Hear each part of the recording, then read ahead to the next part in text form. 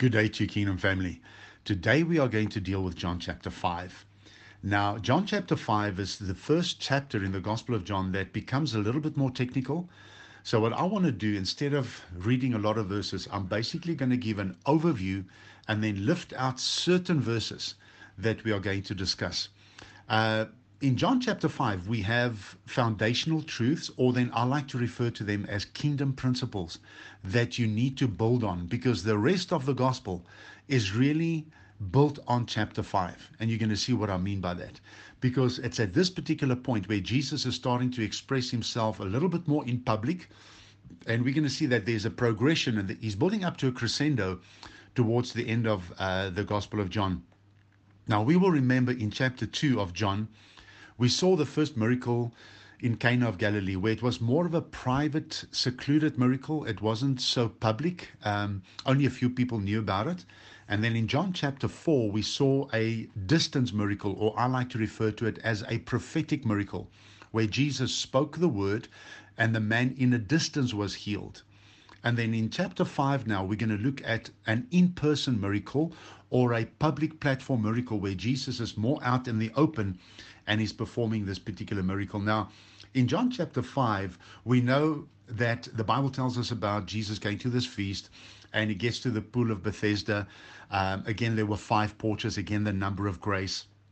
And it says in verse 3, in these lay a great number of sick folk, some blind, some crippled, and some paralyzed or shriveled up, waiting for the bubbling up of the water. Now, isn't this interesting? Jesus gets to the pool of Bethesda, where there's a bubbling up of the water once in a while. Now, note verse 4 is not in most of the manuscripts. So where it says the angel comes and he stirs the water. Now, that's not in the original scripts. So what we're going to do in order to stay true to the story and the text, the water was stirred at some point, and then the first person that got into it got healed. That's the gist of the story. So at this particular point in time, Jesus comes there, and he sees this man that had been there for a long time, and he addresses the person, and he basically asks him, do you want to be healed? Now, guys, don't you think that sometimes the questions that Jesus asked were very rhetorical? Do you want to be healed? Now, the response of this man is interesting. He doesn't say to Jesus, man, I've been here so long, it would be so awesome for me just to get out of here. Yes, I want to be healed.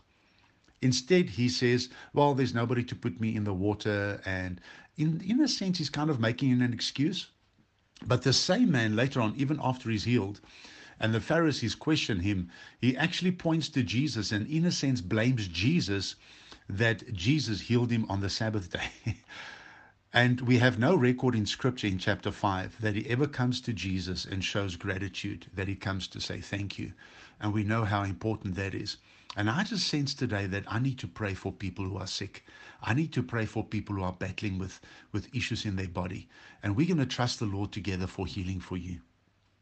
So as we carry on in this particular chapter, we should note that there were many other people as well laying at the pool of Bethesda. And Jesus only heals one of them. Have you perhaps thought about it, maybe even asked the question, why didn't Jesus on this day heal all of them? He had the perfect opportunity. What is the answer here? What is the reason that Jesus didn't heal all of them? I believe the answer is this, that it's a reminder to us that at that time, at that particular point in his mission and ministry, miracles were not the real purpose of why he was there. He wanted them to see him and him whom he represented, instead of people only believing in him because of the signs and the miracles. So Jesus heals this man. He rolls up his mat and he walks out of there. The Pharisees confronts him now in verse 10. It says, so the Jews kept saying to the man who had been healed, it is the Sabbath, and you have no right to pick up your bed. It is not lawful. Why did they say it's not lawful? Because they were full of the law, that no works were supposed to be done on the Sabbath. And Jesus goes and he heals on the Sabbath. In verse 11, he answered them, the man who healed me and gave me back my strength, he himself said to me, pick up your bed and walk. So now Jesus enters the scene, and now we have where the Jews and Jesus are now at loggerheads. And by the way, when Jesus uses the phrase the Jews, he's actually typically meaning the religious leadership in Jerusalem. So in this case, the Jews seem more upset that Jesus has disturbed the Sabbath than amazed at this miracle that had taken place. Why? Because they preferred their law over liberty. They chose religion over restoration. They chose the Sabbath over the Savior. They went by the book instead of seeing the blessing. They observed the day instead of seeing the deliverer. They were stuck in their ways instead of seeing him who was the way. And they obviously also object to Jesus' claim to be equal with God. And this will become a major accusation later in this chapter and also obviously later in the gospel. What I want to do now is, again, let's just look at the scriptures. And we're going to look at verse 16. It says, for this reason, the Jews began to persecute and annoy and torment Jesus and sought to kill him because he was doing these things on the Sabbath. Jesus heals on the Sabbath. They plan to kill him. The plans to kill him is happening on the Sabbath. How's the contrast there? I mean, they look at Jesus, they bring him down, and they're all over him because he healed on the Sabbath, but they want to kill him. In verse 18, it says, this made the Jews more determined than ever to kill him, to do away with him, because he not only was breaking and weakening and violating the Sabbath, but he actually was speaking of God as being, in a special sense, his own Father, making himself equal, putting himself on a level with God. In verse 24, Jesus is now in response to them, and he says, I assure you, most solemnly I tell you, the person whose ears are open to my words, who listens to my messages and believes and trusts in and clings to and relies on him who sent me, has and he possesses eternal life. I want to say to you there, where you are seated right now, where you are listening to this message, just think about this just for a moment. Right now, where you are seated, you already have eternal life on the inside of you. If you've accepted Christ as your Savior, if he's your personal Savior, on the inside of you right now, you have eternal life. And it carries on to say, and he does not come into judgment. He does not incur sentence of judgment, will not come under condemnation, but he has already passed over from death into life. I want to say to you, you've already passed from death into life. You know what's amazing is that when you lay eyes on Jesus one day, you're going to see him as he is, because you're going to be like him. I think we're going to be surprised one day when we do lay eyes on Jesus. And I don't know about you. I don't know what I'm going to do at that particular point in time, but I think I'm just going to fall flat on my face before him, because I don't think words at that time will suffice. But you're going to realize how much you were like him already while you were on this side of heaven. Because in Colossians it says we have the manifestation of the Father, the Son, and the Holy Spirit on the inside of us. I mean, how amazing is that? I think we need to realize again that we are eternal beings, that Jesus has made something good out of our lives. I want to take verse 37 and this verse 38 now in the line of what I just said. Jesus is still speaking. He says, and the Father who sent me has himself testified concerning me. Not one of you has ever given ear to his voice or seen his form, his face, and what he is like. You have always been deaf to his voice and blind to the vision of him. And you have not his word, his thought living in your hearts, because you do not believe and adhere to and trust in and rely on him whom he has sent. That is why you do not keep his message living in you, because you do not believe in the messenger whom he has sent. For a moment, I want to go to 2 Corinthians chapter 4. And I want to show you the scripture in chapter 4, verse 6. It says, for God who said, let light shine out of darkness, has shone in our hearts so as to beam forth the light for the illumination of the knowledge of the majesty and the glory of God, as it is manifested in the person and is revealed in the face of Jesus Christ, the Messiah. Hold on a minute. You know what that is saying? That is saying that the glory of God is revealed in the face of Jesus Christ. And when he said to Philip as well, he says, Philip, don't you know that once you've seen me, you've seen the Father? Once you've laid eyes on the Father, or on me, you've laid eyes on the Father. Jesus is saying to them here, you've never seen his form, you've never seen his face.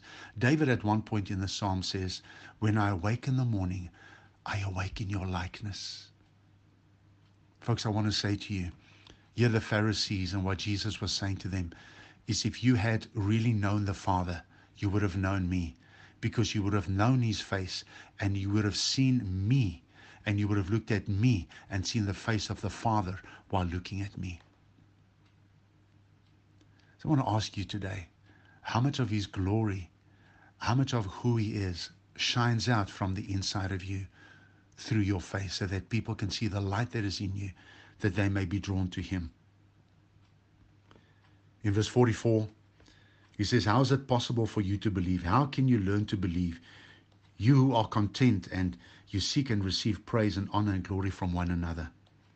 And yet you do not seek the praise and the honor and glory which come from him who alone is God. Towards the end of this chapter, Jesus now deals with the scriptures. He says, for if you believed and relied on Moses, you would believe and rely on me, for he wrote about me personally.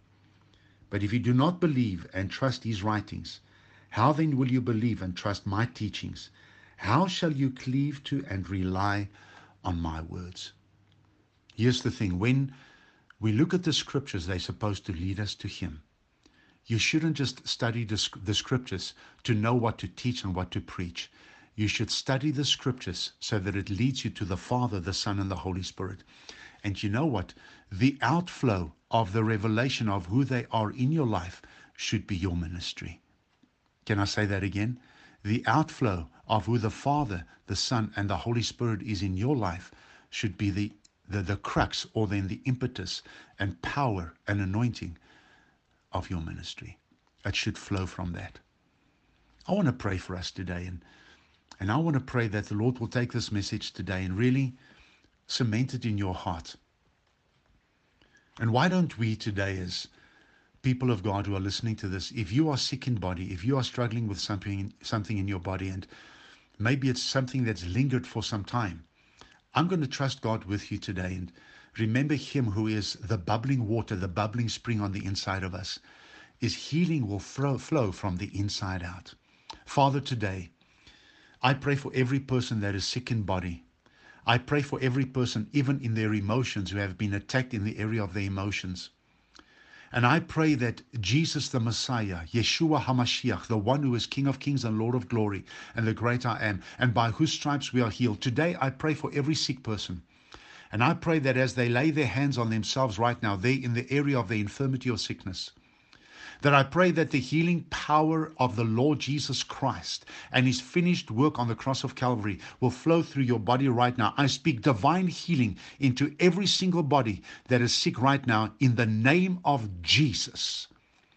And Father, I pray that your living waters will come up from the inside of them and drive out any sickness and disease in the name of Jesus.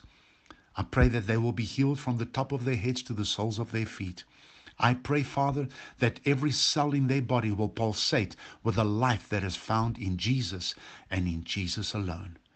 And I give you all praise and glory and honor for testimonies that will come from people that have been healed through this message because of who Jesus is.